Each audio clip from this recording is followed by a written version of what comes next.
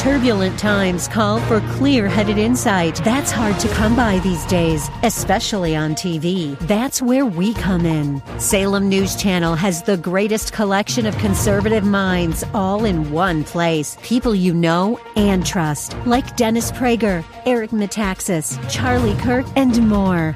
Unfiltered, unapologetic truth. Find what you're searching for at snc.tv and on Local Now, Channel 525. Later in this book, chapter 10, there's some critics who come to him and say, "How long will you keep us in suspense? If you're the Christ, tell us plainly." He has been telling them plainly. They just wouldn't listen to him. That's Pastor Leighton Sheely, Senior Pastor at Church of the Highlands in San Bruno, and he's continuing to take us through the book of John on our broadcast called Study Verse by Verse. I'm Mike Trout. Welcome to this Friday edition of the program. If you'd like to know more about Church of the Highlands and perhaps join us this coming weekend, well, then just check out the website at highlands.us. That's highlands.us. Service times and other details can be found right there. Again, highlands.us. I can invite you to turn in your Bibles to the Gospel of John. We find the first 18 verses of the Gospel are called the prologue. In it, the author is the Apostle John. And I might point out that anytime you see the name John in the Gospel of John, it's not a reference to the author. It's rather a reference to John the Baptist. And then we're introduced to the ministry of John, that is, John the Baptist, the first prophet of God in 400 years. He turns, points at Jesus, and says, "Behold, the Lamb that takes away the sin of the world." Jesus then appoints his first 6 disciples, performs his first miracle of turning water into wine. He then goes into Jerusalem and clears the temple of religious con men who were taking advantage of pilgrims who had come to worship God. And then we have a chance to listen to the conversation between Jesus and Nicodemus in chapter 3, in which Jesus describes that entrance into the kingdom of God, the kingdom of heaven, the names are used interchangeably in the New Testament, is not based on any efforts of your own, but rather on the transformational work of God that's so incredibly radical that it can only be described in terms of being born again or starting all over again, starting new. It's also the first mention of eternal life as well. And in that, Jesus tells us, "For God so loved the world." And this was a pretty radical thought for the Jewish people, because the Jewish people knew that God's Savior, God's Messiah, was going to come through the Jewish people. They thought that the Messiah was for the Jewish people. And what God had intended was the Messiah to come through the Jewish people, but be for the entire world. For God so loved the world. And so that was a radical thought for them. That's illustrated in chapter 4 with the conversation between Jesus and the Samaritan woman at the well, in which Jesus declares very clearly that he is the Messiah. That's expounded upon also by the healing of the official's son. That official was probably a Gentile, and that was the pattern that was given to us in the book of Acts, that the gospel would come first to the Jew, then to the Samaritan, then to the uttermost parts of the earth. And then in chapter 5, there's a change in the tenor, because that's when resistance against Jesus begins. And it begins when Jesus comes and performs a miracle on the Sabbath. He heals a man, and the religious leaders are not excited that there's a healing that takes place, but rather that Jesus had the audacity to do the healing on the Sabbath. And that broke one of their little rules, and it wasn't a God-given rule, it was a man-made rule, but they couldn't differentiate the two because they created all the rules and exceptions to the rules so they could feel like they were holy and acceptable before God. And what Jesus said is, that doesn't work. Now, when Jesus responded to their confrontation, he didn't argue about the validity of their little rules and regulations. Instead, he did something far more powerful. He claimed to be equal with God, and he identified 4 witnesses to prove his claims. The witness of John the Baptist, the witness of his works, his miracles, the witness of the endorsement of the Father, and also the endorsement of the Scriptures of Moses as well. The New Testament offers us many, many lines of evidence for the deity of Jesus Christ, God incarnate in the flesh. And among those are his many miracles. In fact, the Lord himself made this claim. He said, "The works which the Father has given me to accomplish, the very works that I do, testify about me that the Father sent me." Later in this book, chapter 10, there's some critics who come to him and say, "How long will you keep us in suspense? If you're the Christ, tell us plainly." He has been telling them plainly. They just wouldn't listen to him.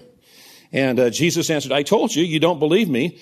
The works that I do in my Father's name, these testify of me. If you're not going to listen to what I have to say, at least watch what I do, because what I do testifies that I am indeed from God. Now, that was true also in verse 30 of this same chapter, because after Jesus feeds the 5,000, in just verse 30, they say, show us a sign to prove that you are who you claim to be. That's just common. But there was those that made the connection, like Nicodemus. He said, Rabbi, we know that you're a teacher come from God, for no one can do these signs that you do unless God is with him.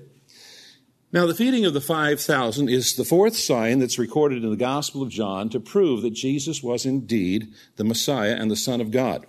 And it's the only miracle that is, apart from Christ's resurrection, recorded by John that also appears in other Gospels. In fact, in all of the other Gospels. And that emphasizes the importance of this particular event. You remember that the other Gospels were written just a few years after the death and resurrection of Jesus Christ, but this Gospel, the Gospel of John, was written near the end of the first century. It was written by John the Apostle, who was one of the youngest. He was the youngest disciple of Jesus, and he was the only one who grew into old age. And it was when he was an old man that he penned the words to this Gospel. And this Gospel was intended to provide us supplementary information that wasn't contained in the other Gospels. And so a lot of what we read in the Gospel of John is new, but that's not true of this particular event. This particular event is recorded also in the other Gospels. Now, probably John chose this particular event to include because of all of the miracles that Jesus did, this was the largest in terms of the number of people that were affected. It was over 5,000. That was even more than the 4,000 that he fed later. And it also provides a setting for the teaching that Jesus is going to do later in this chapter, which we're not going to have time to get to today. Now, there's three principal ways of looking at this story. Some of the skeptics look at the story and they say, well, Jesus preached such a profound and moving sermon that everybody pulled out their lunches that they'd hidden away and shared it, and that's how everybody got fed. And that's how the skeptics explain this. It doesn't fit the facts that we're given, but that's how skeptics are. They'll make stuff up in order to explain away what is obvious. There's another view that they didn't actually eat a real meal, that it was more like a sacramental meal, like we just had with communion. We had that little wafer bread, and we had that little cup of grape juice. I can remember hearing that little guy was not real excited about the Lord's Supper because he wanted a full meal, and he was very disappointed at what we served. And so some people say, well, that's really what they got served that day. It's just a little sacramental meal. But that doesn't fit the facts either, because everybody ate until they were full. So the third way of looking at it is it actually happened according to the way Scripture's recorded, and that Jesus Christ took a little guy's lunch and multiplied it so that everybody there was well fed. And there's only other way to look at it is that it was a miracle. Now, the eating and drinking, satisfaction in food, is a theme that is found in the Old Testament. Remember that most of his audience that day were Jewish people. They were familiar with the Old Testament. And it was a figure, for instance, of prosperity. Ecclesiastes 8 says, nothing is better for a man under the sun than to eat and drink and be glad. In other words, be satisfied, to have plenty. It's oftentimes used to describe the blessings that the people would enjoy in God's promised land. It was a metaphor of spiritual blessing. Isaiah chapter 1 says, if you're willing and obedient, you will eat the best of the land. And then chapter 55, he says, listen to me and eat what is good. The psalmist in chapter 22 looked forward to the day when the poor will eat and be satisfied. It was the day of the Messianic kingdom, the age to come. So eating plentifully was associated with the Messiah. And when the psalmist was talking about the poor, we in America, we might think we're poor, but the poorest in America are rich compared to everybody else in the world. I mean, we usually get something to eat throughout the course of the day. That's not true of the poor around the world. They're very fortunate if they get anything in the course of the day. And one of the things that the Scriptures talk about is the Messianic kingdom, the age to come. We would call it heaven. And in that time, there's not going to be a matter of shortage of food. Everybody is going to have plenty. So then, this sign shows Jesus to be the supplier of people's needs. Now, in verse 4, it talks about the Passover. And the Passover was a time of celebrating. Every year, the people of Israel would come together at the Passover to celebrate that God had miraculously taken them out of the land of slavery and death, Egypt, and taken them through the wilderness experience and brought them into the promised land. And that was all associated with the Passover celebration that the people were on their way to join in. And as the people were coming across the wilderness, there was 2 to 3 million of them, the wilderness was not able to support them. And so what God did is miraculously provide the people with manna from heaven so that they would be well fed. And so what this is, for the people on their way to Passover, Jesus provided them a mini wilderness experience where there was a large group of people, there was not food to provide for them, but God miraculously provided for their need. Jesus is God. Jesus miraculously provided for their need. And that then gives us understanding when we get to the part later in the chapter where Jesus talks about living bread in verse 51, the true bread from heaven in verse 32, and the bread of God in verse 33. What manna was in the wilderness foreshadowed what is found in its perfect provision in Jesus Christ. Let's begin with chapter 6, verse 1. After this, Jesus went away to the other side of the Sea of Galilee, which is the Sea of Tiberias. And a large crowd was following him because they saw the signs that he was doing on the sick. Why were they following him? Because they saw the signs he was doing on the sick. Jesus went up on the mountain, and there he sat down with his disciples. Now the Passover, the feast of the Jews, was at hand.